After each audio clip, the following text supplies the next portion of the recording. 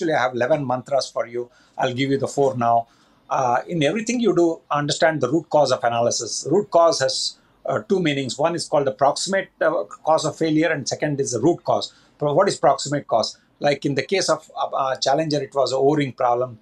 Columbia, it has a foam hitting. The second part is the root cause. Root cause was a human error. Why? Because NASA knew about the problem, they didn't do anything. So human error always is important. This podcast is sponsored by Siemens Digital Industry Software. Learn more about their simulation and test solutions by clicking the links in the description. Build a better tomorrow faster with SimCenter. Welcome to a new episode of the Engineered Mind podcast. I'm your host Yusuf, and on this podcast I'm talking to researchers, scientists and engineers and how their work is shaping the world around us. For this episode, I'm very excited to welcome Ravi Margasayaham to my show. Ravi currently serves as a foreign national tour guide and a global space ambassador for John F. Kennedy Space Center in Florida. In 2019, he was nominated by astronauts and held the position of the Solar System Ambassador for NASA Jet Propulsion Laboratory in Pasadena, California. In 2016, he officially retired from NASA after a stellar career covering over 28 plus years. He was the only person of Indian origin to work on both launch pads, Complex 39A and 39B, from where NASA sent humans to land on the moon. Ravi started his NASA career as a vibroacoustics researcher in 1989, followed by Chief Launch Pad Systems Engineer and System Safety Engineer on the Space Shuttle program. Later in his career, he held the highest safety and mission assurance position at NASA as the co-chair of Ground Review Safety Panel GSRP for all payloads going to the International Space Station ISS. In this podcast, we talk about how Ravi decided to become an engineer in the first place, where his fascination for engineering comes from. We cover the topics of frequency, energy, and talk about vibroacoustics. We cover T-shaped and I-shaped personality types. Ravi covers skills engineers will need to have in the future. And we will talk about how Ravi solved his hardest task and so much more. If you would like to support the podcast, make sure you give this video a like and leave a comment down below to make sure the ominous algorithm is suggesting the video to more inquisitive scientists around the world. Subscribe if you haven't already. And now, ladies and gentlemen, enjoy my podcast with Ravi Margasayaham. Very busy. I've been traveling all over the places in India and other places, and then I came back and been hectic with writing my book. That's my main goal right now this year. Nice. I had to finish that for my daughter. I promised her for a long time. It's been 10 years in the making, so it's slowly happening. So hopefully it should be done soon. That's my plan. Really cool. Is the book more for professionals or like for students? No, it's just a very ordinary book. I didn't want to do it. I wanted even 8th graders in India and all over the world to read that, as a part of my journey from India to NASA. And more importantly, I wanted to make sure that they had hope that, someday they can reach, the same goals and ambitions, I pursued, So basically, it's a simple one. Next one I'm going to write, it will be a little bit technical about problem solving in various sectors of the economy, like railroads, mining, helicopters, commercial airplanes, and NASA. So, and space, obviously, I think that would be a little bit more talking about what problems I faced in my life and how we solved it, to get the job done. Because a lot of times people give up on their jobs, and so, or in their life also they give up, and so that really bothered me quite a bit. And that's one of the reasons I wanted to make sure I write something initially just to impress upon them that NASA is possible. The second thing is the second book would be really more for engineers, because engineering is a dying art, and we got this forgetting curve every 30 years. So really, I see a big problem with many areas of engineering. So very interesting. So that we can actually leave that in the podcast, Ravi. And with that, we'll kick it off. Ravi, thank you so much for doing this, by the way. Thanks for being on my show. Yeah, sure. I'm glad to, and I hope people all over the world benefit from what I'm going to say and hear me out. Not that I'm the greatest, but at least we can get the job done. Definitely. First of all, I appreciate you very much. Like when I share posts on LinkedIn and you giving us your anecdotes in the comments, sometimes I spend minutes, if not hours, reading your comments because they're so insightful. And I wish and hope that during the podcast, you will let us know more about your anecdotes. First of all, Ravi, tell the world, tell people who listen to the podcast, who are you and what's your background? Uh, I think I've called myself an ordinary person in extraordinary space, and it's so great. I'm honored and privileged to be here with all of you. And I'm going to open up, tell my stories, good, bad, and ugly. Yes, I went as a small boy growing up in India, and my whole world was the Indian subcontinent. And then maybe 40 years later, I reached the top of my career in NASA, working 30 years for NASA and doing amazing things. My whole uh, playground was not just the Milky Way, but the entire solar system. So entire universe, I would say, because of launching the Hubble and many, many probes, the great observatories and stuff like that. So today, I serve as NASA's Global Space Ambassador. I'm also a VIP tour guide for NASA Kennedy Space Center, and I'm an international public speaker. So I serve in many capacities. Yes, I'm retired from NASA, but they still keep me engaged to do international activities to not only promote NASA, but promote space, exploration of space, mankind's um, goal to explore the new frontier of space, and also talk about STEM. So there are many, many aspects of my lecture that I hope you can learn from my mistakes and grow. Definitely, Ravi. Before we jump into how a day of a NASA engineer looks like, can you give us a little bit of background? Why did you decide to become an engineer in the first place? Where did the motivation come from and the fascination?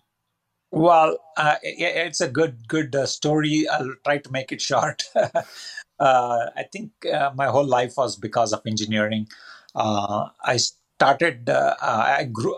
I was born in Mumbai, but as soon as I was a few months old, my parents took me to Burma, and as a, growing up in Burma, near the border with Thailand, I saw Caterpillar tractors, and my dad was a civil engineer.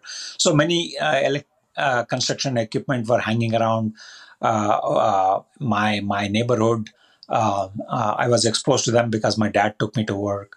But more importantly, I think I came back from Kabul after Burma. My parents went to Kabul and worked for American embassy there, building airports and other things. I saw an Indian movie, Bollywood movie called Sangam, which is sort of a Pearl Harbor kind of story.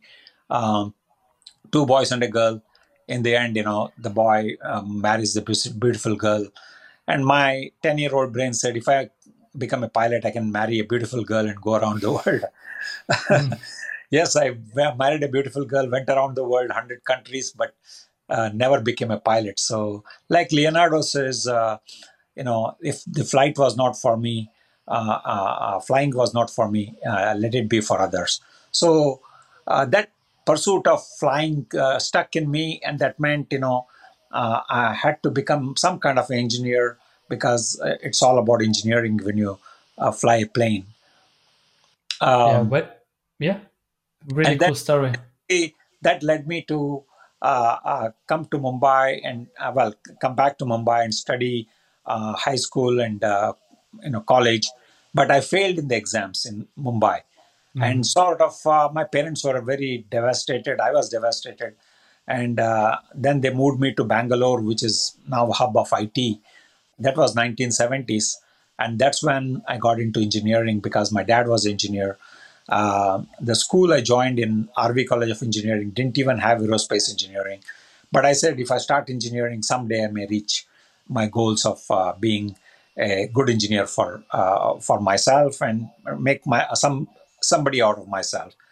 And that led me to slowly to come to Germany, in fact, to work for Mercedes Benz later on after Mm. I graduated in 75.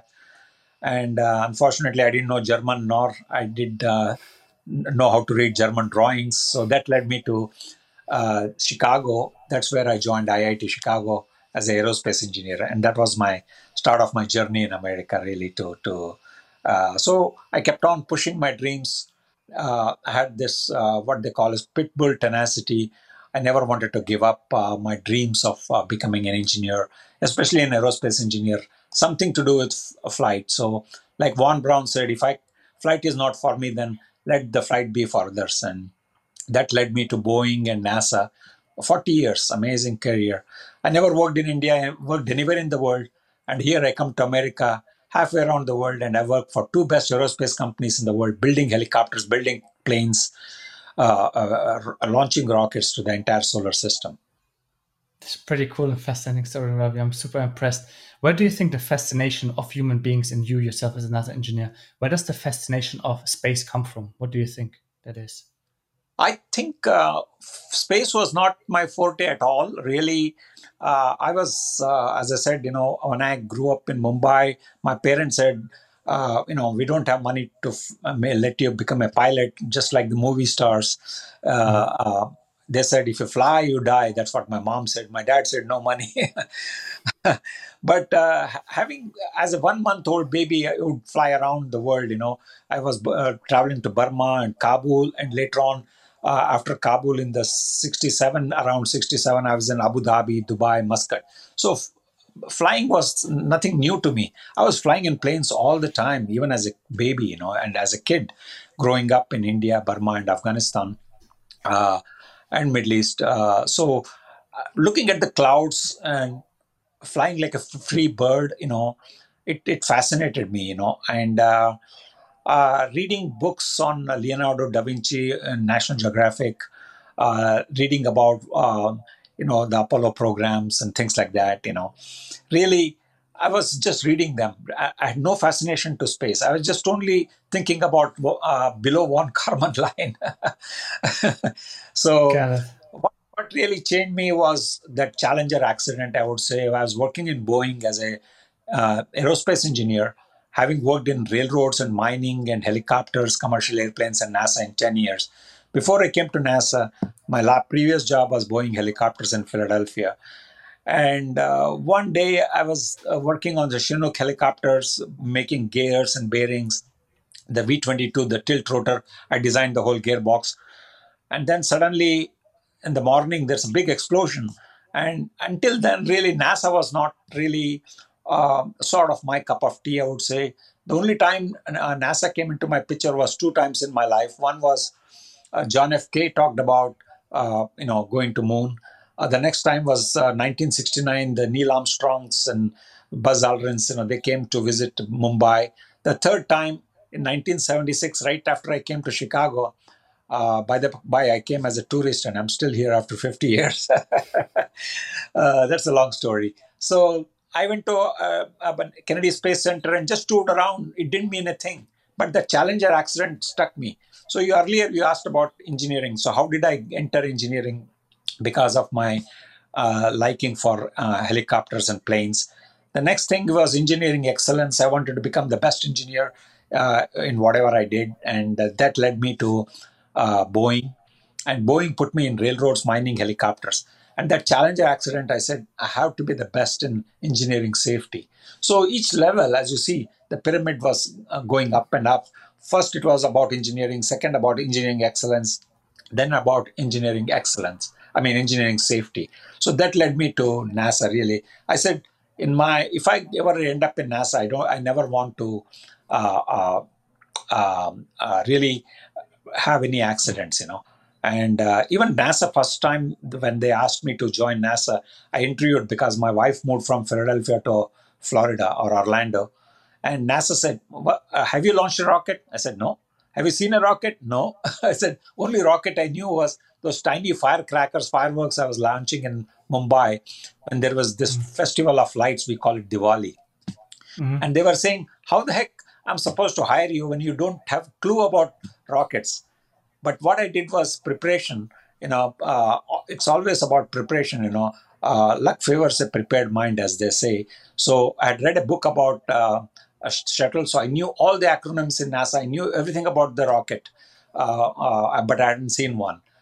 But also, what I did was I told the manager. I said, "Look, Do you have a car? It vibrates. Do you have a plane? You sit in a plane, it vibrates. Do you have a helicopter? You sit in, that vibrates. So the rockets also vibrate. So vibration is a common denominator for all these structures. And I'm a structural engineer.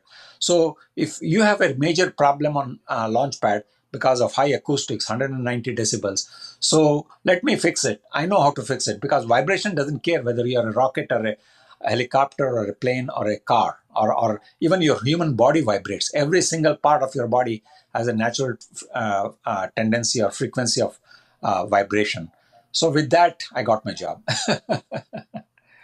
Very interesting. I think Tesla even said it, right, Ravi, that we should think in terms of vibration and frequencies. Like Nikola Tesla, there's a famous quote from him saying, if we think about the world in terms of energy and frequency, then we understand the world a little bit more. So that's really, really interesting. You're very true. For me, frequency, yes, matters. Resonance, we call resonance, what happens in resonance, right? So basically, even when a boy meets a girl, your heart starts fluttering, and that's resonance for you.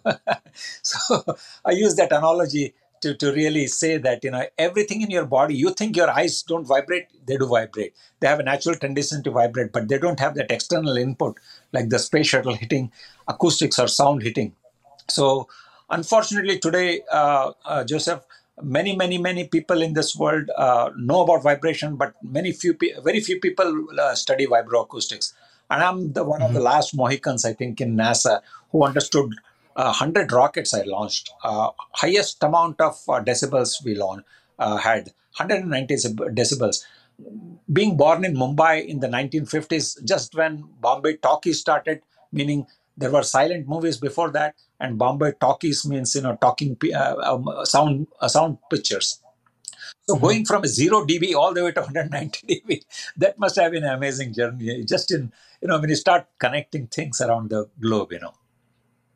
When you talk about vibroacoustic, what approaches did you take to actually investigate these scenarios? Did you use any special kind of NASA software that could investigate this phenomenon? How did you do that? Well, very good point. When we started working on vibroacoustics, really, as the rockets increased in thrust, as you know, acoustic energy is directly proportional to thrust and velocity. Really, NASA didn't understand the philosophy of vibroacoustics until you brought solids into the picture. Now you know why most people in the world use liquid rocket engines. They are more benign and stuff like that. Yes, they do produce a lot of dB, but they don't have that what they call as ignition over pressure thrust. Means at T0, when you give the signal to the space shuttle, well, you would have given it the signal even earlier, like T minus 6.5, T minus 13 seconds. The pyrotechnic and the computer takes over, and at T minus 6.5 seconds, the main engines come. We gimbal them, make sure 100% thrust, and then we go to solids. And these solids have to be, 1 millionth of a second. 8 bolts have to break, and the nuts have to break, and the bolts have to come down.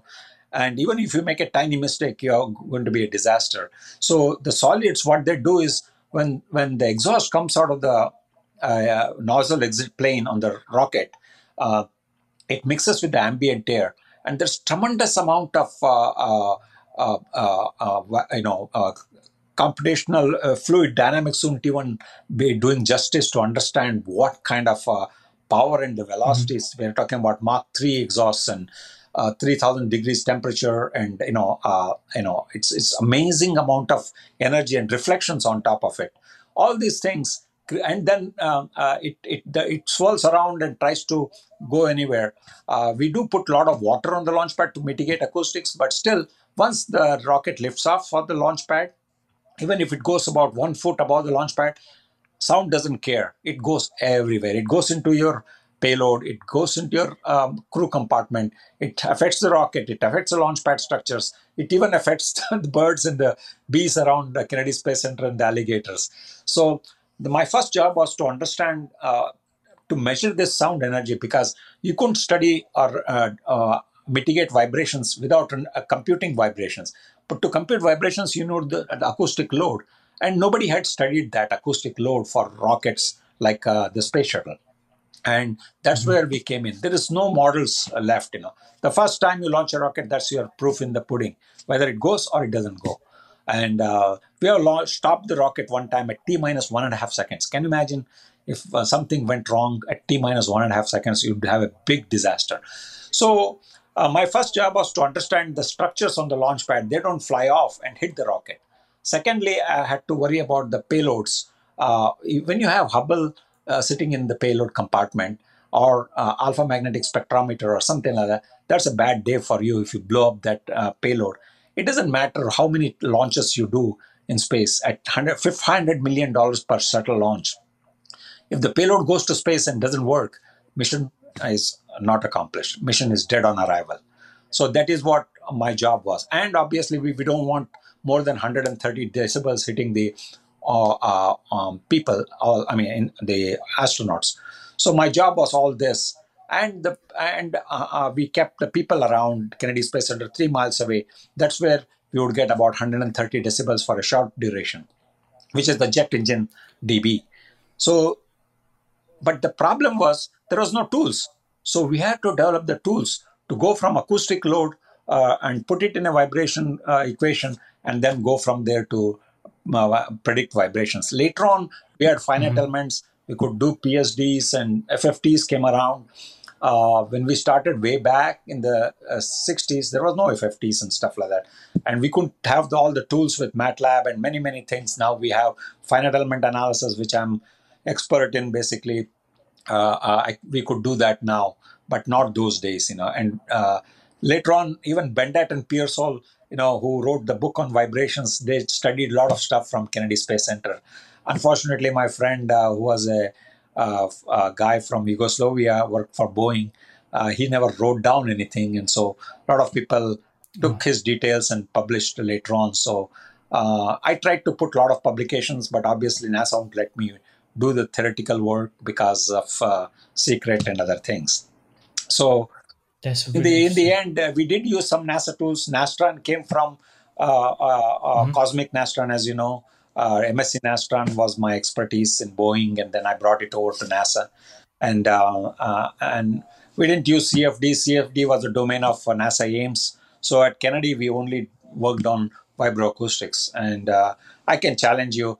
I'm one of the only persons left in the world now who knows everything about rocket noise and vibration and how to solve these problems. So really interesting. As you're an expert in the finite element method, and I have a ton of followers celebrating this method, could you give us a few examples on what the FEM could be used in aerospace applications, apart from vibroacoustics? As I said, vibroacoustics is a very, very difficult phenomena to understand. Even when I want to impress upon you that the first job I had, we did study in 1975 when I first went to IIT. I did use FEM, but obviously it was just very mundane things, looking at some basic structures. But once I came to helicopters division in Boeing, we had a complex problem with uh, planetary gearing. So you have a planetary, when you have power going through all the shafts and couplings and stuff like that going to the rotor shafts, you have what they call as planetary gear and a ring gear in the center, four planets around ring gear around planets, and the sun gear in the center, and four planets running around in between the sun and the ring gear. So they are constrained at that point. But the planetary gears have bearings. And so these bearings support the load of the ring gear on one side and the sun gear on the other side. This is one of the most complex problems I ever solved. And my boss, who was Carl Albrecht, he kept on telling me that it's impossible to solve this problem on finite element analysis. So basically, we took that challenge, and one of my predecessors, who unfortunately did a lot of analysis with finite element, but in the end, he couldn't solve this problem because the test data didn't match the finite element data. Because what we did was we took the root stresses by using the strain gauge. We applied for a 34 teeth gear, we would go to every single root of the gear, put the strain gauges, and use that strain gauge data to convert stress and come up with a stress profile for the number of teeth, like 34 or 33 or whatever that may be. That profile didn't match the finite element data because the boundary conditions were wrong. And it took me first Mm-hmm. 6 months to work on that particular problem, to solve it. And then in the end, I was working with a British engineer who had done a lot of helicopter work. And one day we came up with a boundary condition, and that really changed the whole uh, plan of results basically, and that really solved the problem for me. And I got a lot of awards and kudos because of that. So no, that is just one part of application. But in vibroacoustics, we did use acoustic data, and we have to predict the acoustic data on various structures. Unfortunately, as you know, on a rocket launch pad, you can't put sensors everywhere, basically, because this they will fly off. You're getting Mach 4, Mach 3 exhausts, and these will make you fly away from Orlando to California in 1 hour, by the by. So if you sit on the plume, and we couldn't predict all over the place. And this is where the problem came, because they kept on asking us, can we put a camera up close to the solid rocket boosters? And now, how do I predict the stresses on those cameras to build the structure? Because one time a camera cover flew because somebody had made a problem with the bolt nut combination, and he made a groove bigger to fit the bolt, and that camera cover blew out because of the solid rocket booster exhaust hitting it, and it took out a 10-foot section of a 1 foot thick wall, almost 10-foot sections. It took off, literally broke it, and still it kept on flying for about 500 meters.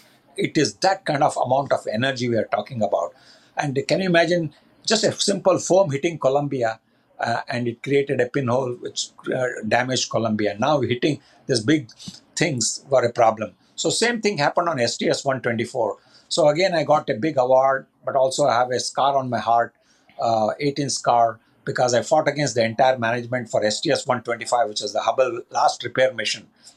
And on STS 124, we lost 3,500 bricks from the flame trench, which were going out at Mach 3, Mach 4 because of the solid rocket booster exhaust. And we had to come up with not only stress analysis of the walls, but stress analysis of the whole structure, as well as CFD analysis, which NASA Ames did. I didn't do it, and all these structures. So these are the kinds of examples I can give you. Not only planar structures, curvilinear structures, vibrating structures where you don't know, you can't even predict the natural frequency of vibration because the structure is so complex. And these can be solved by finite element. But just want to warn you that finite element is not the end of all means. You make a tiny mistake, 6 million parts in the space shuttle. You can blow up the rocket in a hurry. I don't care what kind of a genius you are in finite element or CFD. It requires intuition, imagination, and intelligence to solve these problems on the launch pad. And you can go to any school in the world, MIT, Harvard, you name it, best schools in the world will not teach you that. It's only taught by getting your hands dirty. Uh, uh, and that's what I did, getting my hands dirty. Every time I worked, like railroads, mining, helicopters, and space shuttle. I mean, even today, you wake me up in the dream, I can tell you everything about the space shuttle. And the passion is there. That's one thing lacking in today's kids. My wife says if I cut Ravi in his hand, there's no blood coming out, only NASA comes out. And that is passion for you. That's funny. Very, very interesting anecdote, Ravi. Now, that's one of my questions, actually. Do you need to be a genius to join NASA? Would have been my question, but you halfway answered it already. So you don't need to be a genius. Passion makes up I for it. think you don't have to be a genius. I failed many times. The other day, I was in India trying to clean up my father's house, and I got a scorecard in a mark sheet, for SSLC exam, which is the 11th grade exam in Mumbai. And this was 1968. And I sent it to my daughter, and my daughter says, Dad, is that 35 score or in a subject, or it's 85? I said, Nina, that's 35. 35 is just barely the passing grade. And Nina was laughing. My daughter Nina said, Wow, Dad, how did you end up in NASA? And now she knows, after 40 years of work, 30 years, she knows why I'm so important in NASA. So anyway, I failed in the exam in Mumbai. I didn't get good scores and ended up in Bangalore. I failed many times in Chicago. The first semester in IIT Chicago, I want to understand the English language. what the Americans are speaking, but I made it up. And now I'm the global space ambassador and public speaker for NASA. So anyway, basically, those are the failures are stepping stones. I want people to fail. It's like going through the maze and you make a left turn, you can't go any further, make a right and keep on doing the maze and you learn it. So failure is a stepping stone for future successes. So don't be afraid of failure. Failure was not an option on Apollo 13. Yes, again, people forget that Apollo 13 had two parts. One was plan A, plan B. Plan A was to land on the moon. And you know what happened, right? So we lost the engine and we had to come back. That was a failure. But then we got the men back. So that was success. So it's a successful failure. It's not a failure in itself. So life goes through these successful failures. I want you people to read Vasa, the ship. It sunk because of its heavy weight, because of the guns in Sweden, just 1 mile away from the shore. And then now they brought it up, and now it's making more money than it ever was. Shackleton's Antarctica expedition, that's another successful failure. For me, those are the kinds of failures I went through, not only railroads and Boeing in helicopter division. All these failures were stepping stones for me. Yes, I had a failure, Columbia, and even today I cry for that. It was a stupid mistake. And that's why I fought against NASA management in 2009 for STS 125. There's a beautiful book written on that, Infinite Worlds. I want everybody to read it. I wrote the last chapter in it. And I have an 18 scar because they wanted to fire me then because I was going against the entire NASA management to shut STS 125. 1 day delay in launch cost me $1 million. Then what is the cost of blowing up a rocket? More than $10 billion or $100 billion. Yeah, when we talk about education, Ravi, which is very interesting to me, is what do you think are the skills school is not teaching students nowadays that you think are very valuable in the professional world? Very good point you brought up. I want you to think like a T-shaped person or a I-shaped person. So I-shaped, imagine you write the letter capital I. The vertical line in the middle is basically your core skills. In my case, it would be like I was a railroad engineer. I did tribology as my subject, core sciences. People forget, they do a lot of application, but they don't understand the basic fundamentals of what is friction, wear, and lubrication, what is vibroacoustics. If you don't understand the fundamentals, forget about everything. So later on, I studied mining testing and mining analysis, helicopters, how they work basically, and then planes, commercial planes, and then finally coming to NASA. I not only understood the space shuttle launches, but I also understood how payloads are designed, how rocket goes to various parts of the universe, and how we can control the 6 million parts, not having like Tacoma Narrows Bridge vibration, way back in the Seattle area. So that is the core skill you want to have. But the skills have to be supplemented, or core knowledge supplemented with basic sciences, like tribology and friction, wear, and lubrication, and vibration, and things like that. So understand that part, not just understand what is vibroacoustics and dump everything in the finite element, and it gives you garbage in, garbage out. The second part, the top part, is multidisciplinary. So I have 4 mantras, or actually I have 11 mantras for you. I'll give you the 4 now. In everything you do, understand the root cause of analysis. Root cause has two meanings. One is called the proximate cause of failure, and second is the root cause. What is proximate cause? Like in the case of Challenger, it was an O-ring problem. Columbia, it has a foam hitting. The second part is the root cause. Root cause was a human error. Why? Because NASA knew about the problem, they didn't do anything. So human error always is important. Second, multidisciplinary knowledge. Like in my case, it would be learning about railroads and mining and helicopters and commercial airplanes. So you would say, what the hell? This engineer from NASA is working on railroads. Could you imagine 10 years later when I came to NASA, every single part of the rocket launch pad on pad A and pad B, which NASA had, runs on the railroad tracks. Even the solid rocket boosters we bring from Utah comes on the railroad tracks. I was an instant expert. I learned everything in mining about instrumentation. So basically, root cause analysis of everything you do, multidisciplinary knowledge in, like in my case, helicopters, I learned about CFDs and also about finite element. And when I came to NASA, I learned about testing and vibroacoustics. That was my multidisciplinary knowledge. And then the third part is the systems engineering.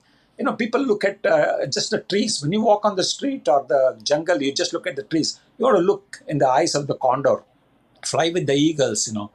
Don't fly with crows and sparrows. There are a lot of them. We fly with the eagles. You get a big picture. 6 million parts. How do they work together? What happens if one part fails? And that is the beauty about understanding systems or engineering of system.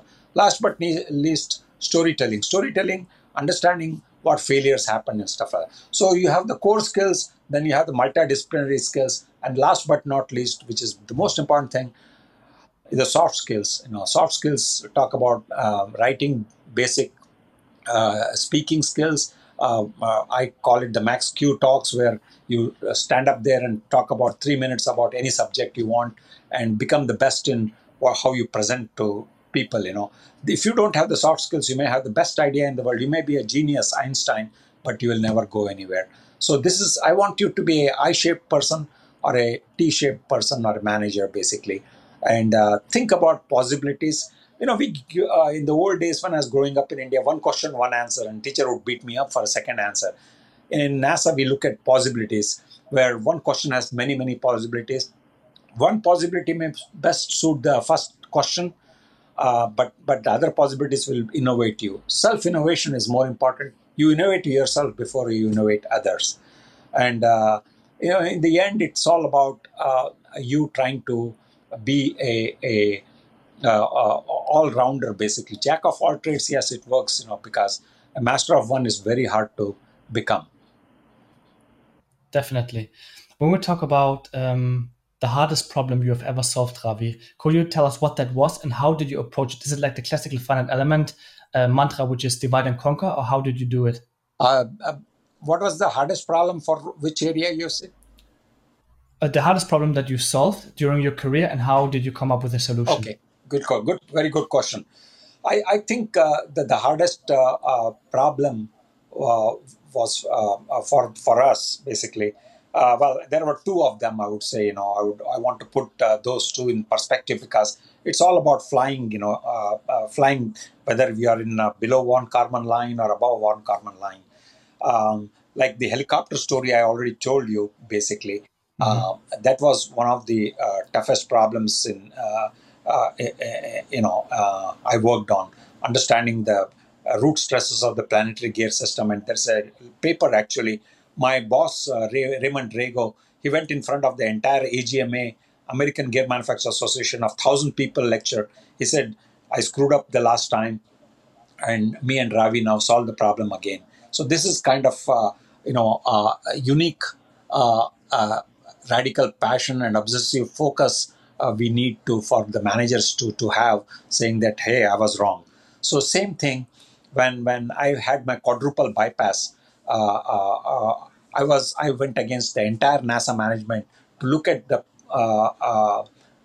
rocket vibration. So do you imagine that with all the NASA knowledge and engineers and the best minds in the business, including JPL, and you talk about million people around the world working for us, we forgot that there is such thing as low frequency vibration coming from a 18 million pound crawler mobile launcher space shuttle transporter, which takes the shuttle from the vehicle assembly building all the way to the launch pad.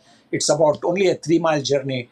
At 0.8 miles per hour, you are carrying 18 million pounds on the road, and it goes all the way to the pad, and it has a 5-degree slope to go to the pad. I mean, it is one of the most complex problems. And what happened was there's back end of the shuttle. If you look at, there's three main engines there, and there's a orbiter base heat shield. What it does is, when the engines lit up, the liquid rocket engines with liquid hydrogen, oxygen, the plume hits back and trying to hit the engines and the shuttle. So we put a orbiter base heat shield, and that started cracking. And this was about after 100 launches, and people were confused. They had designed the rocket for more than several hundred launches each, And now within 30, 40 launches, we started getting a big problem. And then we found out that the crawler transporter, which is a behemoth, is 6 million pounds, 3 million kilos. On top of it, there's a 9 million pound mobile launcher platform, which is kept on the launch pad. It takes the load against rocket exhaust of 6.5 million pounds or 3 million kilos. This 9 million pound paperweight or 4.5 million kilos adds to the 3 million, 7.5 million already. Now we have another 1.5 million coming from the shuttle. All this weight, you would think that there is no vibration coming from a big bearing inside the crawler, which is connected to the ground. And the ground, what it does is we have river rocks from Arkansas River and Tennessee River. So we put the rocks, and we have 456 shoes on the crawler. And each shoe, I call it the Cinderella shoe, each weighs about 1 ton. There are 456 of them, and they're using their friction, wear, and lubrication from that rocks. There is no lubricant there, just basically rubbing against the rocks. And the bearings are working hard. There's gears. All this are providing zero point zero 0.01 hertz frequency, and they're going all the way into the rocket. Can you imagine that? Nobody had realized that zero point 0.1, 0.01, point, 0.05 hertz frequency would go through all these rocket parts. And it took us almost a year to shut the shuttle off, study this problem, and finally we used a lot of finite element analysis, stress analysis, putting only two solid rocket boosters, putting only mobile launcher to putting on top of it. And finally we realized that this is going through the whole structure. And then we had to do there was no whole model of finite element analysis of the whole rocket. They were part of the rocket itself. Mobile launcher part was separate. The crawler was separate. There was no connectivity between those parts. It would be a humongous project. But we did it. In 2009, I got the chance, no, not 2009, a little bit before that. I got a chance to present that paper in one of the conferences, and we had some Canadian partners who helped us also. So finally, we solved that problem. I think that would be one of the trickiest problems I faced. Never realizing, yes, when you have big vibration, you have big problems, but not this tiny 0.01 hertz. Going through the stack, which is 9 million kilos or 18 million pounds. And the second, the last one, I think I mentioned to you, when 3,500 bricks, you can Google STS-124 problem, mission STS-124 problem. 3,000 bricks started flying. Even NASA Ames were confused, and they were telling me that the plume doesn't come around and hit the rocket. So this bricks, which are weighing about 10, 20, 30 pounds, they won't fly. And these bricks were very similar to Italian architecture when you go to Duomo and some of the Brunelleschi's dome, how it was constructed. The launch pad is constructed like that because we have a concrete barrier, and on top of that we have bricks which can sustain 3,000 degrees temperature, but they are interlocking bricks. And these were the bricks which flew off. Since the Apollo days, 1969, we never had this problem. In 2009, we had that. In 2008, actually, when STS-124 happened, I shut the whole launch pad, and NASA wanted to fire me because I was delaying the rocket. And then finally, my management came and supported me. And later on, we did the finite element analysis, and we presented that lecture in Poland. I presented a lecture, and that was, I think, one of the finest papers I presented, because that's one thing was very tricky problem. The last but not least, there was one problem about the, if you remember ISS, it has this universal connectors, basically, and this universal connectors is docking adapters. It's called IDA, International Docking Adapter. So if you have a different type of rocket by Elon Musk or by some other company, Japanese company, they will all go and mate. So it's a universal adapter, imagine, for the International Space Station. The problem was the Russians made it because they were genius in International Space Station activity before NASA. But the problem was that once the structure came to America, Boeing got the contract to refurbish it, and they put a lot of hardware and added mass and added all kinds of structural modifications and stuff like that. Guess what? It changed the natural frequency of vibration. So I kept on fighting with the NASA management and said, guys, I don't want, as a GSRP, it was my highest job in NASA as a foreigner, basically foreign born person. Ground safety review panel, which is the highest job one can get. I was the co-chair of that. So that means every single payload anywhere in the world went through me. So it may be alpha magnetic spectrometer, $5 billion, or a Japanese mice worth $500. Anyway, long story short, when NASA overruled me, Houston overruled me because they were flight safety, I was ground safety. Then I said, okay, I'm not going to sign on the papers. You can launch this, and if something goes wrong and it starts vibrating in space, you can dock with a rocket. You may vibrate the whole space station. And space station today's cost is $250 billion. And I was instrumental in building each of the parts since Unity Node 1 and Zarya in 1998. And NASA overruled me. And I was so mad.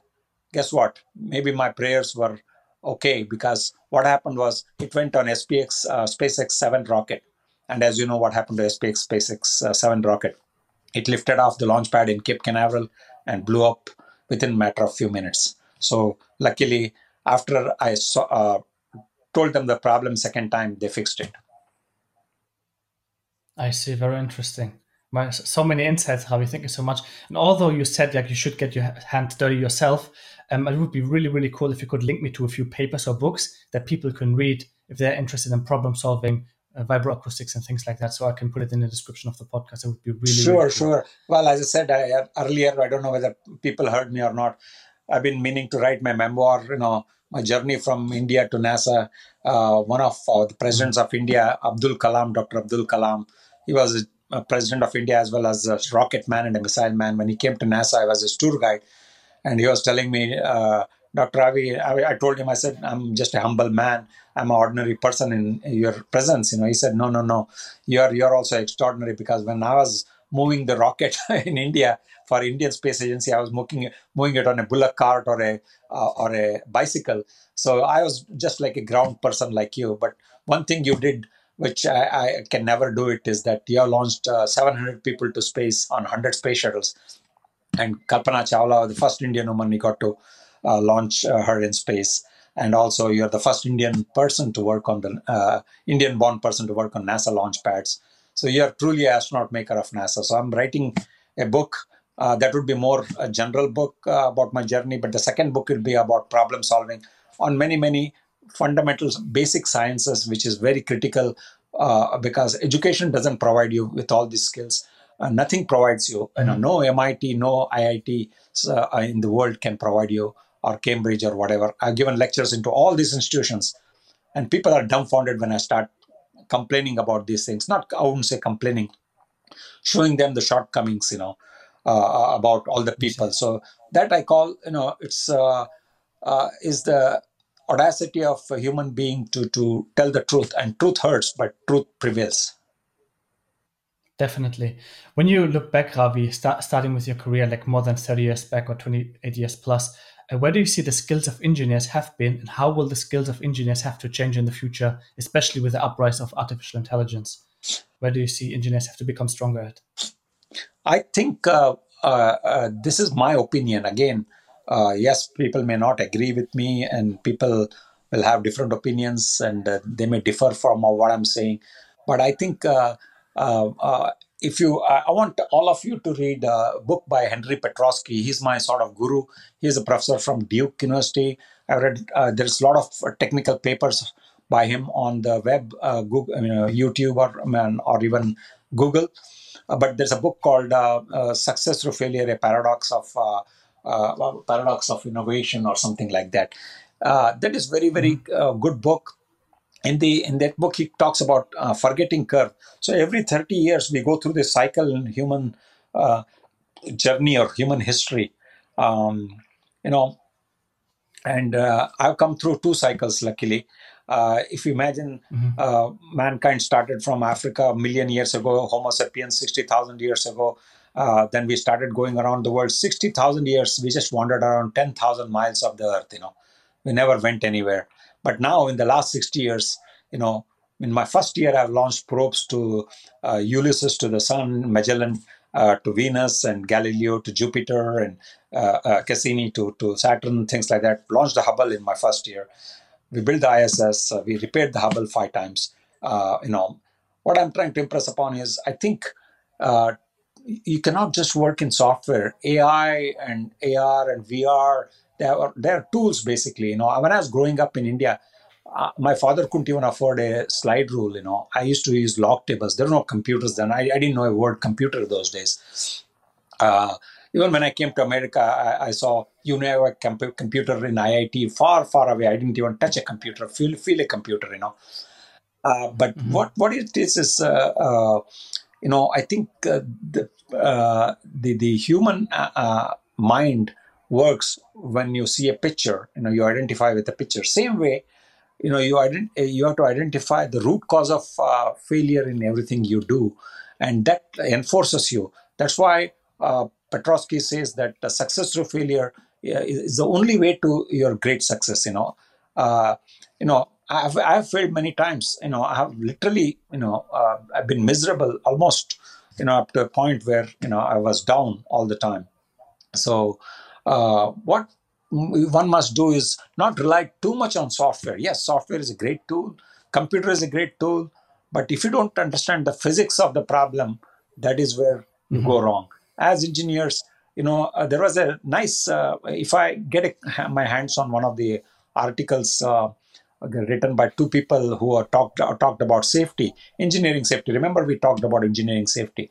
You know, um, I was a launchpad safety manager and all that. And for me, knowing every little detail on how this rocket performs, what can go wrong, how to understand each of those parts and how they fit together, and what happens at the exhaust of the rocket, how it affects the payload, all that things people forget. Nowadays engineers just okay, design this part, and they just go and design the part without understanding how it connects to the other entities. So I think my biggest challenge for the engineers today is understand the physics of the problem. And this person, who is a genius in safety, he worked for NASA 40 years, including my best friend, uh, William MacArthur the second. He was the chief of safety for entire ISS and the entire shuttle program. And my mentor has been Pamela Melroy. She's now number 2 deputy administrator of entire NASA, reports directly to Joe Biden. She was my mentor in 1996. She gave me my Silver Snoopy Award for solving a problem on the space shuttle. So now, what happened on the space shuttle? So basically, as the shuttle was coming down, suddenly the crew compartment became very, very hot. There was no coolant loop working properly. There was a water coolant loop which was going through a very quarter-inch diameter pipe. It stopped working because we were going around the world every 45 minutes. I go around the world 90 minutes. Start from Orlando, come back to Orlando 90 minutes. I see 16 sunsets and sunrise. So there is 130-degree variation, temperature variation from one side of the earth to the other side. And the water froze. Once the water froze in a small area of the pipe, which is a long pipe, and it is exposed to the payload compartment, guess what happened? There's no water coming. And these guys were very hot. And basically, to understand the water flow rate, I don't remember now. There's an article written by me, a technical memorandum for NASA. It was very, very low flow rate, and it was impossible to even measure the flow rate. And there was only one two-line calculation by NASA AIMS to tell you what the flow rate was, but never calculated. until Mm-hmm. until that particular time in 1995. I guess what, we took ultrasonic flow meters, and we connected these flow meters on big pipes underneath the crew compartment, where below the where the pilot and co-pilot sit, and we did everything to validate the data. We validated the data at a high flow rate, but not in flow rate. Then we had to take the sensors and send it to the factory in Boston to recalibrate them to measure very, very, very low flow rates. And then only I could measure the flow rates. And basically, for that work on the space shuttle, I got the highest award in NASA called the Silver Snoopy Award. The Snoopy dog, which is a Disney dog, is a pin made out of it. It goes to space, and Pamela Melroy, astronaut, she brings it from Houston and gives you that award. That means you are branded the best. basically. And that's what I call gold standard. I want everybody who is a listener, I want to have that uh, insatiable appetite for learning, unique problem solving skills, think differently in all different dimensions, radical passion, extreme audacity, pitbull tenacity, and make sure that you are the best in the world. In the end, Joseph, your name is the only one you brought to this world, and you're not going to take only your name after you're gone. Nothing belongs to you in this world. So your name has to be gold standard.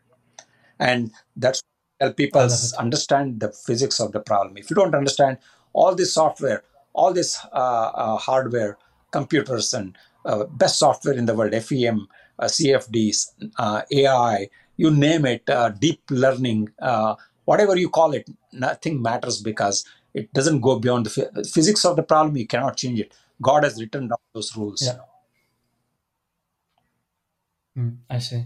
What would you say, Ravi, during your career was the biggest technological breakthrough that was very fascinating to you? What would you say was the biggest one? Was it reusable rocket, or would you say something else that you encountered during your career? I think there are many of them, but two things. Uh, I would say the next leap forward for NASA is the laser laser communication, and I put a payload called Opals. You can Google it, OPALS. It's a laser communication between Earth and space, and this is the finest piece of hardware. We are going to put. If you want to travel in deep space and go deep space communications, the only way to do that is to have relays of many, many lasers, satellites, which will communicate with each other. And there was a station in California, and as the ISS was going around, we put the opals on the external part of the ISS after launching it in the space shuttle, and there would be beams communicating back and forth. And then as we came over California on the space station, I would get that data basically. And that is the future, I would say, of what we are going to be doing. And I think that is one of the finest pieces of technology. Reusable rockets, Joseph, I'm sorry to say this for you, but I used to do that with lunar modules landing on the moon and coming back. On the space shuttle, Hmm. 135 launches. I put men in those rockets, in the space shuttle, okay, and launched them to space above one Kármán line to low Earth orbit. And they stayed there 1 month, 2 months, and then still I brought them back, landing safely where I started from Kennedy Space Center. We have the largest, longest runway in the world. Actually, cutely, we call it the alligator tanning facility because all the alligators come and tan on it, and we have to kick them out. So I think we have done the reusable part of the rocket. Big rockets, I'm not impressed with big rockets because there's a bigger thrust. So if something goes wrong, you'll blow up one engine. You can't have 33 engines like the Russians did on the N1 rocket and other things. You know what happened? One bolt came out of one of the rockets and got sucked up in the other engine. That's why Russians never went to the moon, as you know. Um, so basically, the technology is already done. The next one I would say is in my own career and on my lifetime, I was thinking about flying in 1964, as you know. In 1960, 70, I mean, not 70, 81, 82, I started working for Boeing, and I was building helicopters for a living in Philadelphia, Chinooks and the tandem rotor, V-22, the tilt rotor, the Model 360, all composite, and the Comanche helicopter. All this helicopter. Now, seeing NASA JPL, which is my own agency, flying on Mars. Can you imagine Ingenuity helicopter? So I want to impress upon you that, for me, more than Apollo 11, I would say Apollo 13 was a classic example of what human mind can do.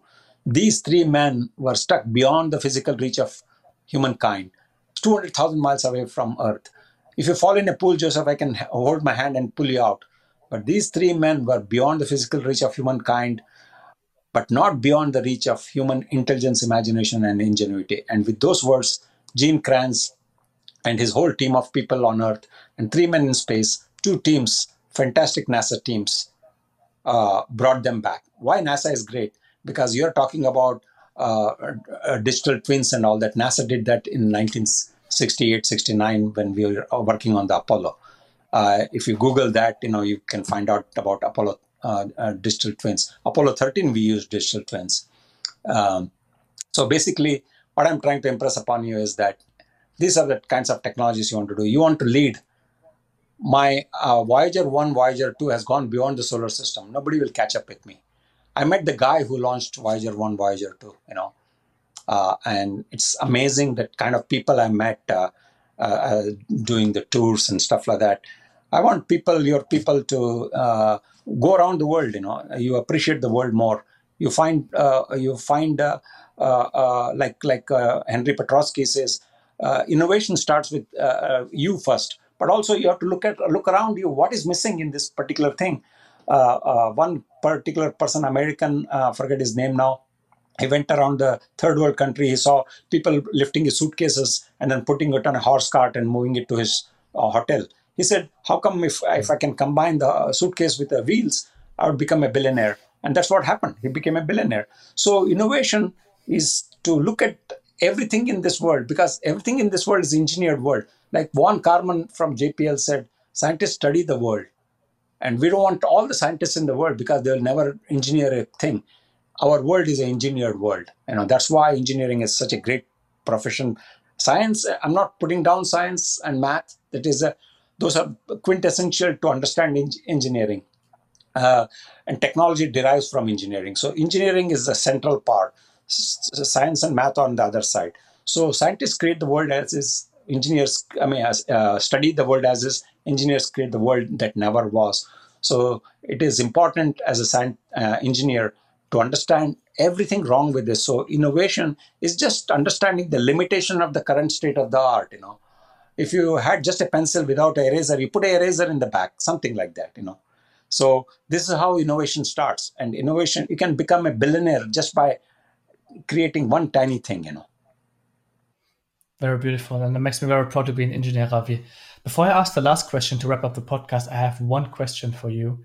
I'll ask that in a second. But before I do that, I would like to thank you so much for taking the time being on my show. And I'm sure there will be a second part in the future, especially when you've written your books, as you've mentioned in the beginning. So the question to wrap this up is, how do you define success, Ravi? How do I define success? Very, very good question. My God, you put me on the spot. Am I successful today? I don't know yet. Success for Tenzing Norgay. I met him. I was 20 years old. I was wandering the streets of Darjeeling. I went to a store and asked the guy, I said, give me some postcards of Darjeeling and Tenzing Norgay and Hillary climbing Mount Everest in 1970. This was 1973. I asked the question. But as you know, the storekeeper didn't have any pictures. Tenzing Norgay didn't know how to take a picture. And Hillary had the camera, so there's only a picture of Tenzing on the Everest. So, is Everest climbing Mount Everest on this earth, the tallest peak in the world in this earth, is success? I don't think so. You know why? Because it comes from horse's mouth. I asked the manager. I said, "Give me a postcard," and he said, "No, I don't have any postcard." He said, "But the guy sitting in the corner, you know." I said, "You know who that is?" I said, "No, everybody looks the same. All the Sherpas look the same." He said, "That's Tenzing." I said, "You got to be kidding me." Then I grabbed him, we brought him outside. We had a nice chat with him, about 10 students from RV College of Engineering in Bangalore. And he said, "Ravi, think, that you can't wander around the streets of Darjeeling and one day become successful in climbing Mount Everest. There's a lot of, you have to come to the base camp, but before that, there's a lot of training and other things. There's 4 base camps you have to, another camps you have to go up, and finally you reach the top. But you are born in 53. Don't even think about Mount Everest. Mount Everest has been done. It has been summited. I did that when you were born. So you find your own peak. And I'm saying, Mr. Tenzing, what the hell you are talking about? You got to be nuts, I mean, what is there to climb on the earth? So success means different things for different people. So when I started thinking about flying, maybe I thought I'll come up with the best plane in the world. Maybe it didn't happen. Maybe I thought I'll be at least a helicopter pilot or a plane pilot. Didn't happen. I said I'll be an aerospace engineer. It did happen.